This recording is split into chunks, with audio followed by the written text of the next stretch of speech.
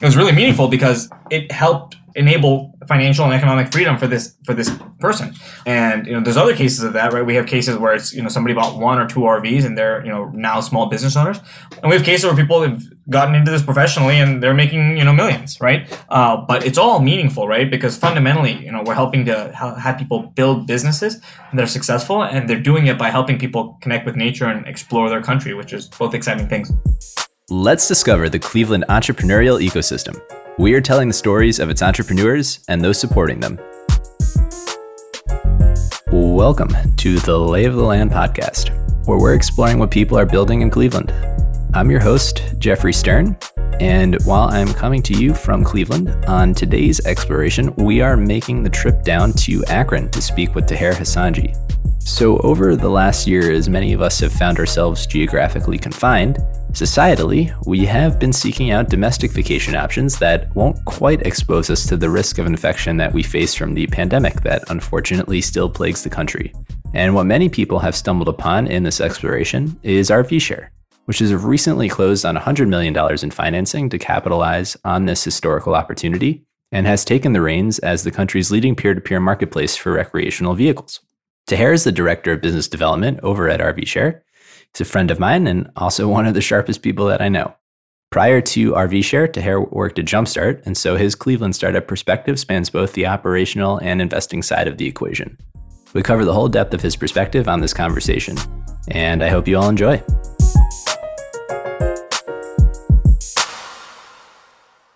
Before we dive into the world of RVs, I would love to hear how it is that you came to this recreational vehicle world. How has the arc of your career been to land you as the director of business development at RVshare? Yeah, it's been a journey. So I actually started my career in politics. I was the deputy finance director for a congressional race. So it was a suburb outside of Philly, hotly contested. This is in 2012. Yeah, and we lost by a lot, and so there was no job on Capitol Hill waiting for me. So I was, I was kind of back to the drawing board in a lot of ways. And basically, my then girlfriend, now wife, said like, "Hey, check out this Venture for America thing." And so I looked into it more, and I thought it was cool, and I applied, and somehow they let me in.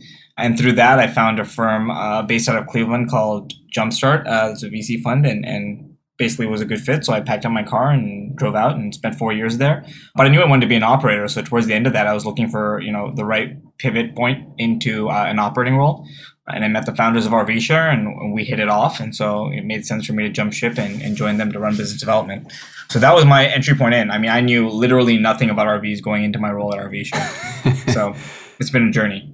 Yeah. As you kind of made that jump from the investing world to the operating world, you mentioned you had this interest in being an operator.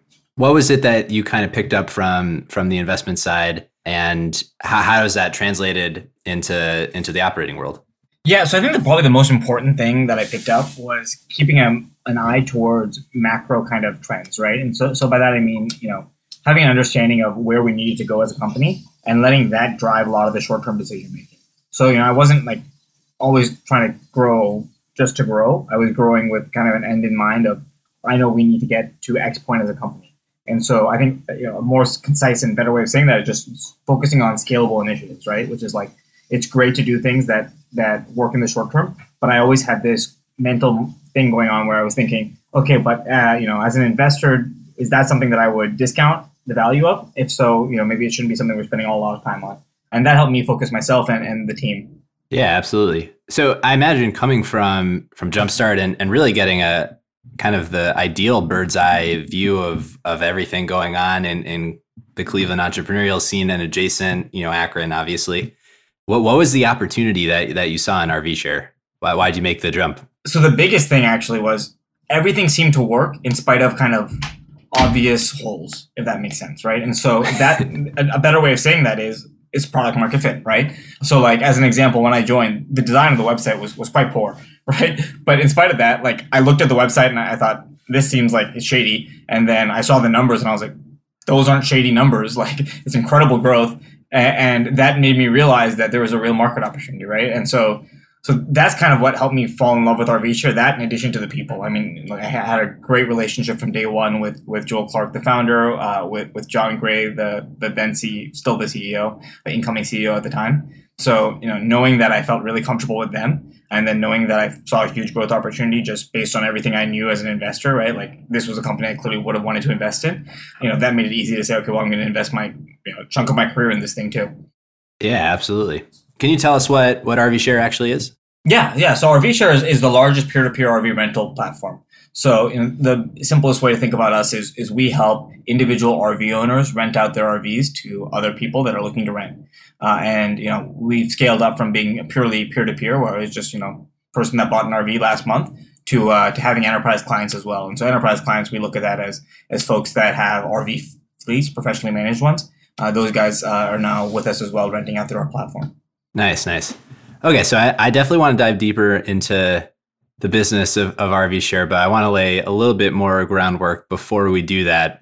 And as someone who has never been able to spend any time in an RV, I'd love if you could give me kind of a rundown of the basics here, like a proverbial explain like I'm 5 years old, if you will. Yeah. So there's 3 classes of drivable RVs, and there's several classes of towable RVs. So I'm not going to break down all the towables. We usually look at it as motorhome is the drivable, travel trailer is the towables. And then within the motorhome classification, we spend a lot more time on the granularity there, just because it's the more sought after of the 2 types of units. And so on the motorhome side, there's basically 3 sizes. A Class A, so that's like the giant things that look like a bus that you see on the road. Mm-hmm. Then there's Class Bs. Those are like the almost a van, Mercedes Sprinter van type things that you see. And then there's Class Cs. And Class Cs are kind of the hybrid. So those are the ones that seem in between in size. So those are the 3 biggest types of RVs out there. So we have all of those on our platform. We're in every state in the country. But what we find is that people love to rent the drivable ones and hit the road and start exploring. Yeah. Who are those people? What is kind of the demographic breakdown of RV owners, of RV renters, of people that are getting involved in this space? Yeah, so most of our customers tend to be family travelers. So the biggest bulk of the business is folks that are taking a trip with their kids, and and then beyond that, we obviously have some group of older folks that maybe empty nesters that are using this as a chance to finally get out there, after years of being tied down by their kids. And then on the other side of it, we have sometimes we have younger folks that don't have kids yet that are exploring the country. Got it. And where are people where are people going? What are what are people doing in these? It's funny because the pandemic has in a lot of ways it's obviously the worst thing ever, right? From a million different reasons. But for us, it's been interesting to see the ways in which it's changed travel, right? So as a whole, it's kind of spiked our business.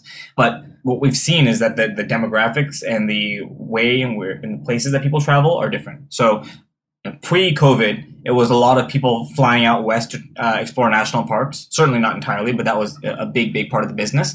After COVID, it's been a lot of people renting in their home markets and exploring, state parks and national parks that are closer to them, knowing that flying might be a little bit of a risk, right? And so we see folks that are actually kind of getting back to their roots in a lot of ways with getting to know the places they're from. So that's been cool to see as well. Yeah, and we'll get to maybe a deeper dive on the boons of COVID for the business with the really extraordinary fundraise that you guys had over this last year. But are you worried at all about the headwinds that can come from people returning to normal, less outing, more office-based life revolving around that instead of like more static geography? No, not really. I mean, so the way we've always thought about the business is we're trying to make RV a mainstream form of travel, right? And we look at that from a lot of ways. The biggest one is awareness, right? Like we want people to consider and think about RVs as a form of trip the way they may a cruise or a flight or anything else, right? And so kind of getting into that consideration phase more and more, like we found that we think that this year accelerated us almost 5 years in terms of the level of awareness. So I'll give you some like macro numbers, right? Like, we expected to stretch goal. We wanted to have about 1 million impressions from PR this year, 2020, I mean. And what we ended up with was over 9 billion. So we kind of 9x our goal there, right? And I think that speaks to, in a lot of ways, the fact that RVs are something that people are thinking about far more now than they were a year ago. And overall, that's good for business, right? And we hope that the world goes back to normal, obviously. But when it does, we expect that RV trips are going to be something that people are more and more interested and exciting to do, right? And I think part of it too for us is seeing that growth, right, of people that took a trip last year. Those are all going to be people that are now more comfortable renting RVs in the future as well. Yeah, so there is a sticky component to once you've experienced the wonders of RVs, you are more likely to do it again. Yeah, for sure. I mean, look, in some ways, it's like, the first time you do anything, right, there's all these concerns about the challenges that come with it, right? Maybe scared to drive it or whatever else, right? Yeah, do you need a special license to drive? No, you don't. No, you don't. And I've driven the 40-foot Class A's, and I have to say, it was very easy to drive in my opinion, right? But biased, but I didn't find it at all challenging. That being said, I think what I found is that, and what we found more generally, right, is now that friction and fear of renting has gone away, right? Because they've done it, right? And they know what worked and what didn't work. They know what to look for in an RV in the future. They know, what types of trip they might want to do based on that experience. So we've really opened the gateway for them to take more RV trips, both, literally by providing those units, but then also kind of more from an intellectual perspective in terms of once they've experienced it, now they understand how to do it. Okay, yeah, this is really helpful, at least for me, to understand the space a little better. I think it means you need to take an RV trip soon. I know. Obviously, over the last year, it's the geographic nature that we've all been in, where everything is very static, and change of scenery it's appealing. I'm not surprised that if the goal was 1 billion, you got 9 billion impressions. Yeah, right. Well, I mean, the other cool thing for us has been, it's been exciting to be able to help people make the best of the times, right? So if you're working from home, you might as well work from an RV, right? And get a Wi-Fi beacon and work from anywhere, right? Certainly is a lot cooler than being pent up in your apartment. Yeah, absolutely. All right. So before we dive into the business itself, I'd love if you could just kind of, lay out how it is that RVshare got to where we are today. Yeah, so I mean, I guess a couple of things on that. So, one, I have to give, all the credit in the world to a few people that really are, what propelled us to success, and that's, our founders, Mark and Joel. So, the founding story of the company is that Mark bought an RV for his honeymoon. So he bought an RV and they took a trip across the country. They did a 30-day or something RV trip. And then they got back and it was just sitting in his driveway and he didn't know what to do with it. So he tried to rent it out on Craigslist. He tried to rent it out on other platforms. And what he found was it wasn't easy or even viable to do for a variety of reasons. And a big one was because of insurance, right? Amongst other things, right? So, while your license is valid for an RV trip, you obviously need to be insured as you do with any vehicle, and often auto insurances don't cover that. So all of that led to him thinking, there might be a business here. And then, he got together with a friend, Joel Clark, and another friend, Pat Couch, who's our technical founder. And together, the three of them kind of built up the business and started making progress and did an incredible job in those early years navigating some of the pitfalls of early stage marketplace, right? Particularly around getting high quality supply and then making sure you're able to attract demand to make sure those suppliers stay on your platform, right?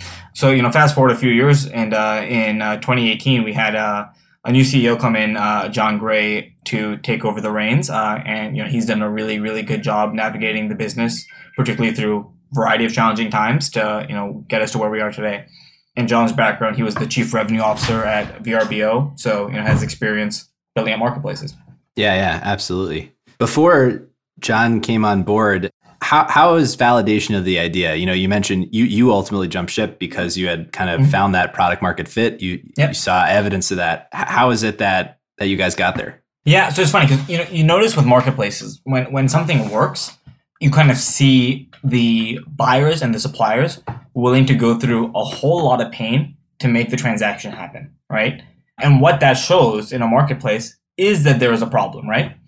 That needs to be solved, right? And problems are what lead to product market fit. And so, in the case of RVshare, right, what we saw early on, right? Now I wasn't there for the earliest days, but what we saw fundamentally was that it's really hard to rent an RV today, right? It's hard for a variety of reasons, but fundamentally because there isn't that much supply, and even the supply that's there, it isn't the type of booking experience that you and I might be used to for any product that we tend to purchase digitally.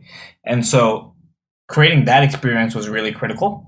And then on the back end, buying an RV is two types of mistake, right? It's a type of mistake where, You only use it. The average utilization of an RV is about 2 to 3 weeks a year, right? So it's the type of mistake where you bought an RV, but it doesn't really matter to you as much because you have the money and the means, right? In those cases, you can still rent out your unit, right, and make some money back. Or it's the second type of mistake, and this was a lot of our early adopters, right? The second type of mistake is you bought an RV and you realize now that you're going to use it 2 weeks, 3 weeks, maybe even a month a year, but it's incredibly expensive financially and something that you can't afford. And now you're in this kind of weird cycle where it's like, okay, I have this depreciating asset and I have a limited amount of time to recoup value. And those folks early on were very, very motivated to use RV Share to start, cutting a dent into what they saw as a big, financial loss for them. And the beauty of RV Share, especially in those early days and even now, is it can take that buy that was a financial mistake and turn it into something that actually drives revenue. One of the most meaningful moments for me at the company was I was at a conference, and this is still early days for RV Share, and so we're disrupting the industry. I wouldn't use that word. I would say that we're helping to build the industry and we're adding to it, right? But all these people thought that we were disrupting it and that they didn't like us, right? And somebody comes up to me and he says, "Hey, you're with RV Share, right?" And I was like, "Yeah." And he's like, "Can I talk to you for a second?" And I said, "Sure." And so he said, "I'm a security guard at Walmart based out of Portland, and I saw you guys and I rented out my RV and I made so much money at my first RV that I bought a second one, and I made so much money off those 2 RVs that I quit my job and now I just manage those RVs. And so I just wanted to say thank you. Thank you for helping me find my calling." It was really meaningful because it helped enable financial and economic freedom for this person. And there's other cases of that, right? We have cases where it's somebody bought 1 or 2 RVs and they're now small business owners, and we have cases where people have gotten into this professionally and they're making millions, right? But it's all meaningful, right? Because fundamentally, we're helping to have people build businesses that are successful, and they're doing it by helping people connect with nature and explore their country, which is both exciting things. Yeah. That's really, though, a focus on, I feel like, what is one side of the market. And ultimately, what it seems you've been able to accomplish at RV Share is cracking the two-sided marketplace chicken and egg problem. So I love you kind of expand on, how, you mentioned the kind of time and efficiency depreciating asset, tying in the same usage and efficiency that I think Airbnb has with the physical housing spaces. How is it that you've kind of bridged the market, the demand gap? Yeah. So on the demand side is interesting, right? Because we came into a world in which there weren't a whole lot of digital booking experiences, right? And so, at the time, the early days of RV Share, there weren't a whole lot of websites where you could book an RV online. And so there was a few of the, kind of mega fleets, right, that were very large, professionally operated, and you could book some of those, but that's limited, right? The number of units was limited and the locations were limited. They weren't even operating, most of them, in the whole country. So you couldn't rent an RV anywhere from that. For us, making a digital purchasing experience and kind of getting into the e-commerce of RV rental, if you will, that in of itself was a step forward, whether it's peer-to-peer or not. And a lot of times that was what made the difference, right? Was now they could book an RV easily online in a transparent, comfortable, safe way, right? Because before it was either you book with some of these mega fleets and maybe that's okay, or you're out of options, right? And a lot of the smaller RV rental operations, right, the guys that have 10, 20, 50 RVs, there was no digital process, right? And so you're looking at things like either going in store to book, which doesn't really work if you're traveling to a location at all, or alternatively like mailing a check, right? Which, I don't know about you, but I would never mail a check for any purchase. The comfort level just wasn't there. And so creating a more comfortable environment was a big, big piece of it, right? And then you add to that, what does peer-to-peer do? Well, fundamentally, it unlocks geographic distribution. That was the other piece, right? Which is, we could get into all 50 states without any physical footprint. And that allowed us to expand, but more importantly, allowed us to have RVs that were conveniently located for people, right? Generally speaking, RVs are located in places that people either want to go or people already live already, right? And so we just kind of made that turnkey and enabled it. Yeah, so there's really a confluence of factors at play, I think, that have built to the variables that have led to RV Share's success. I'm curious, how much do you feel like timing the luck of that has been with the rise of peer-to-peer marketplaces and the sharing economy? Like, would this idea have worked 15 years ago, or did you need the same kind of underlying mechanisms of like the ubiquity of phones for Uber and like the ability to build trust online and like with Airbnb? Would this idea have worked? Yeah, it's a great question. And look, it's hard to say whether or not it would have worked 15 years ago. I guess I can just speak to some of those factors, right? So like Mobile is not as critical for our business as it would be for an Uber, and not even necessarily as critical as it is for an Airbnb, right? Typically RV rentals are higher ticket value, basket size purchases, and almost definitionally that means that people, especially when it's a transaction they're not familiar with, have some propensity to book those on laptops or desktops, right? So the mobile piece may be a little bit less, but that being said, right, like there's no question we've benefited from comfort that has been created by other peer-to-peer marketplaces for the sharing economy itself, right? We, as is any business today, built on the sharing economy concept, we're beneficiaries of those that came before us, right? And made that more comfortable for people, whether that be somebody more recent like an Uber or a Lyft, or whether that be somebody 20, 30 years ago like PayPal. Yeah. Building on just the sharing economy, do you feel that and I don't even know the hard statistics on it, but anecdotally, it seems there's societally a shift towards less ownership, more buy as you go type of model built on the back of these peer-to-peer marketplaces in the sharing economy. Yep. Is that something that you think is kind of here as a sticking point, or is it more of a fad? No, I mean, I think it's a sticking point. Again, I'm a little bit biased, right? But fundamentally, right, I think that people are realizing that there's a huge value to fractional ownership in two components, right? One, there's an obvious price component to it. But the second one is just operationally, right? Like if you own an RV, you have to take care of the maintenance, you have to take care of the management of it, you have to take care of the storage of it. Like storage is actually a hard cost for most RV owners, right? So to just wipe out all those issues and costs and think like, okay, whenever I need one, I can just get one. And oh, by the way, I can, get a different kind of RV every time I want to fit my needs. So if it's just me and my wife, I can get a small one. And if it's me, my wife, and my kids, I can get a bigger one, right? Like having that turnkey optionality makes it incredibly valuable, right? And so all of that to say, right? Like I think that things like sharing economy more broadly, but then also within this space specifically are here to stay, right? The more people realize that it can get them, 90-something% of the benefits with lower cost, right? You're going to see people gravitate towards it, right? And like I said, in the case of RVs, it's not even like a 90% benefit, right? It's actually easier and better to rent than it is to buy in a lot of cases. Okay. So how does RV Share make money? Yeah, we're like a lot of peer-to-peer marketplaces, right? So we just take a cut of the transactions that take place on our platform. Got it. So in the last year, it's come out more recently than that you guys have closed on over $100 million round. It's an incredible milestone, but obviously, has I think particular gravity here in Cleveland and in Akron and the Cleveland adjacent areas. I'd love if you could just share a bit about the fundraising process and really the last year of traction.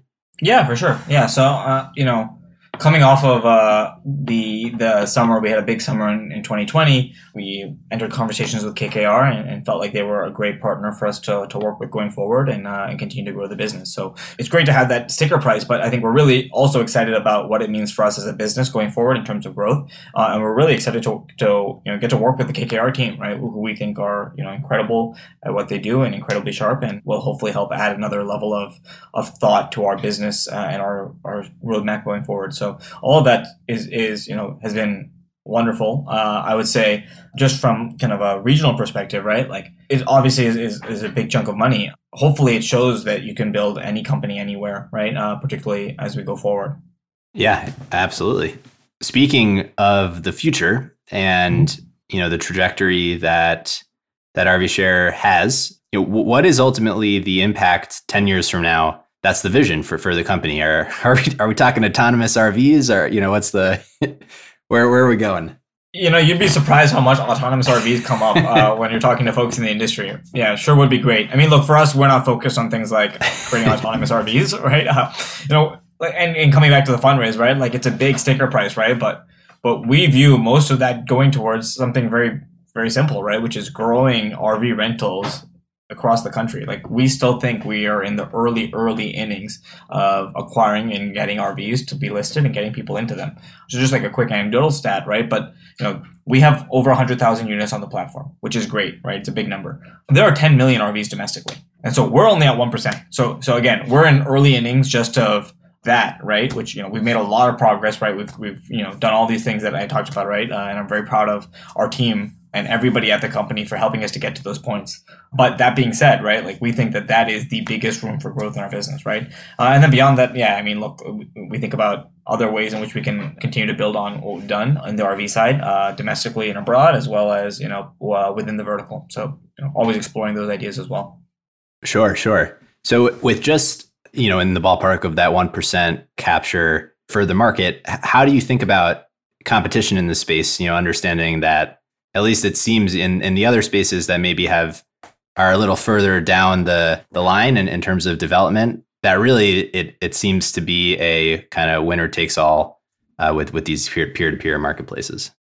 Yeah, I mean, I would push back on that a little bit. Like, I don't think it's usually winner takes all. It's usually, maybe two take all, right? Or something like that, right? And so if you look at any of these spaces, right, like you have Airbnb and VRBO, you have Lyft and Uber, right? So you usually have some kind of duopoly. That being said, right, like, look, we look at our business and think, what are the tactical steps that we can take to grow the business this year and next year and the year beyond that, right? Like, competition be damned, right? And so as long as we're growing at a significant clip, we're comfortable with that. And so, we don't spend as much time thinking about maybe competitive threats as other businesses might. And honestly, like, I think that that's something for the Midwest folks out there, particularly, in markets where it might be tough to raise capital, to keep in mind, which is, if you're able to build a company that is foundationally strong, that's what enables the fundraisers. That's what enables investors to get excited and interested. And by the way, doing that at a easy, and I shouldn't say easy, but kind of a clean clip is what makes people excited, right? And so we weren't raise heavy in terms of our capital raises. We weren't spend heavy either, right? We did in a fairly lean way, but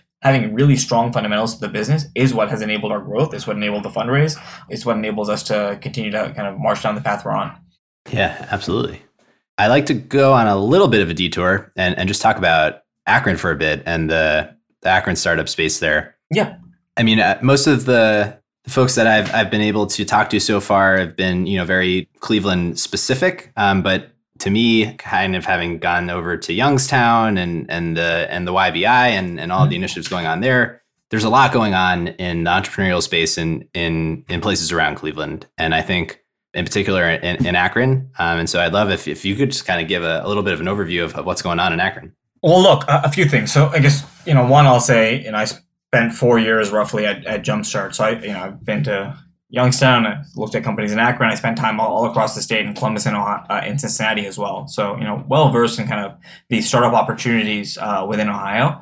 Just specifically on Akron, what I'll say is, we have an office in Austin as well. Up until now, we still have made all of our dev hires in Akron. And I say that because, it's in some ways a point of pride, right? That we've been able to really attract high quality engineering talent, such that while we have another office and we have employees across the country, myself included, we are still able to keep that operation there, which is kind of an exciting thing, right? And I think speaks to talent within the region. More broadly in the ecosystem, in the Northeast Ohio region, I think that there's clearly still opportunities, right? One of the things that is tricky, right, is figuring out how you bridge the gap between the theoretical opportunities and a lot of the, in the flesh pieces of business building that may not be as well developed, right? And so, in some ways, the increase in remote work is going to be as big a boon, I think, to the ecosystem as anything, right? Because it'll make it easier for early stage companies in Northeast Ohio and across the state to raise capital from investors on the coast, because they're just used to doing remote now, right? Or more used to it than ever before. So that really helps. I think the second piece that helps is talent that is willing to work from more broad set of places, willing to work at different price tags accordingly, and then is expecting to work remotely, right? Where suddenly it doesn't matter quite as much that you aren't able to get just the right sales guy in Cleveland. And so, having spent time recruiting and hiring in Akron and Cleveland, and then spending time doing it in Austin, and then, now doing it on a more national basis, I'll tell you, right, like, it sure does make it easier when you broaden that pool. And so hopefully that's something that entrepreneurs and business builders in Ohio will be able to take an advantage of as well. Yeah. Having initially wanted to switch from the investing side to the operator side and building, with that having been your kind of initial drive and intent, what have you learned having made that jump that you didn't see coming? Yeah, well, look, I think that I was really, really lucky to be able to start in the investing world and move over. Mm-hmm. People ask me like, how did you do it? And the honest answer is I just got lucky, right? Like I found Jumpstart through VFA. That was kind of lucky. I found VFA through, my girlfriend. That was lucky. And then I'm really always will be grateful for Jerry at Jumpstart and others for taking a chance on me when there was no real reason to. I mean, I didn't know a whole lot coming in the door. Hopefully I knew a little bit more by the end of it. But all of that, right, I credit to other people. What I will say is making the transition over once you've been an investor, I think the important thing is to know what you do know and be very open about the fact that there's a lot of things you don't know, right? And that'll help make the transition easier because going into it, right, like I knew about a lot of things theoretically, right? From product development to sales to marketing to just the cultural operations of a company. Like I knew about it theoretically, but it's not the same as being there day to day, right? And so coming in with, a sense of what you do know, right, which is the types of steps the companies need to take to be successful, and that hopefully does translate over. And then reconciling that with the fact that, you might be a little fuzzy on the tactics and you're going to have to learn there, right? Reconciling those two things I think is helpful. And then I think coming in with enough humility to kind of roll up your sleeves and do whatever is important. I'll always remember early on in my time at RVshare, I was building out one of our sales teams and I realized like I never really sold anything, right? So and I was in this more senior role building out a team and I realized like I haven't sold anything until I do. Like this is not going to work. And so I picked up the phone and I started calling, right? And I sold a few customers, right? I was able to land, a few big ones. That gave me some, confidence in my own abilities, but it also helped me to coach up our team and helped me to hire the right people and hopefully helped them to, want to work with me more. So I think those are the types of things that you just have to do if you're going to make the transition.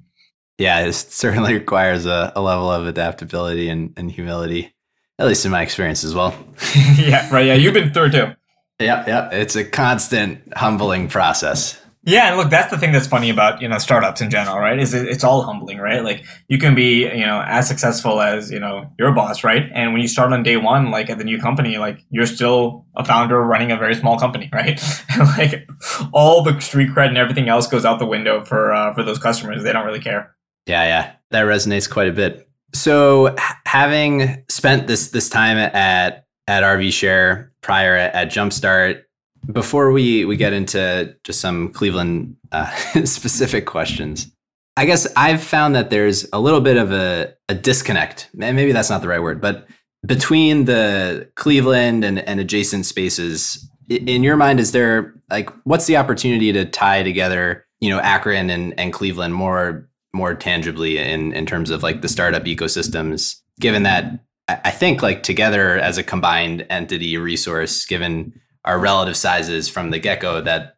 would, probably be beneficial for us to have. Yeah. I mean, look, it's one of the weirdest things as an outsider, right? Like I'm from the East Coast, as you are, right? Like I came to Cleveland to work at Jumpstart. Jumpstart was, big in trying to pull together the region, right? So I spent time in Akron then as well. And just seeing the disconnect between the communities was shocking to me. In some ways, the animosity was shocking, right? Because if you're in New York or San Francisco or wherever else, forget Cleveland and Akron. You think of Ohio as the whole, like as the same thing. You think of the Midwest almost as the same thing, right?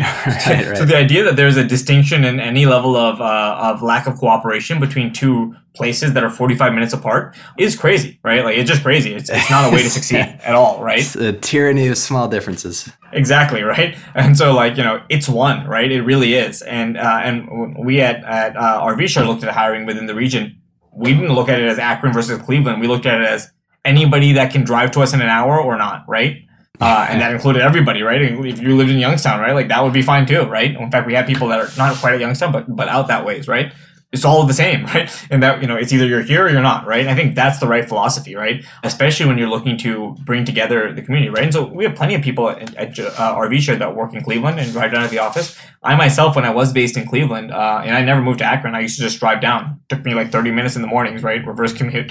So I think that oneness is important, right? Which is like, you're in it together, right? There isn't this real distinction, right? And the more people regionally see that, the better. Mm-hmm. Yeah. Do you see yourself ever coming back to the world of investing? Yeah. I'm having a lot of fun on the other side of the table. I would say probably having more fun, all things considered. So, never say never, but no plans to do it as my full-time gig in the near future. I am excited about, getting involved as an advisor and investor into companies on the side, but no plans in the near future to be a full-time investor anytime soon. All right. So one of the kind of uniform and closing questions that we're asking everyone is, Not necessarily your favorite thing in Cleveland, but your favorite hidden gem in Cleveland.